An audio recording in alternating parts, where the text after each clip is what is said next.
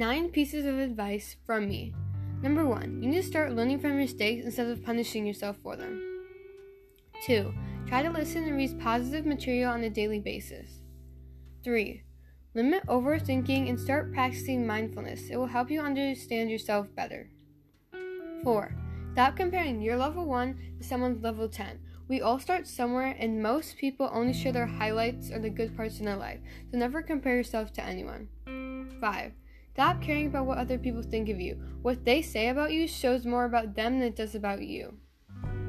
6, it's important to write down your accomplishments and remind yourself how great you are.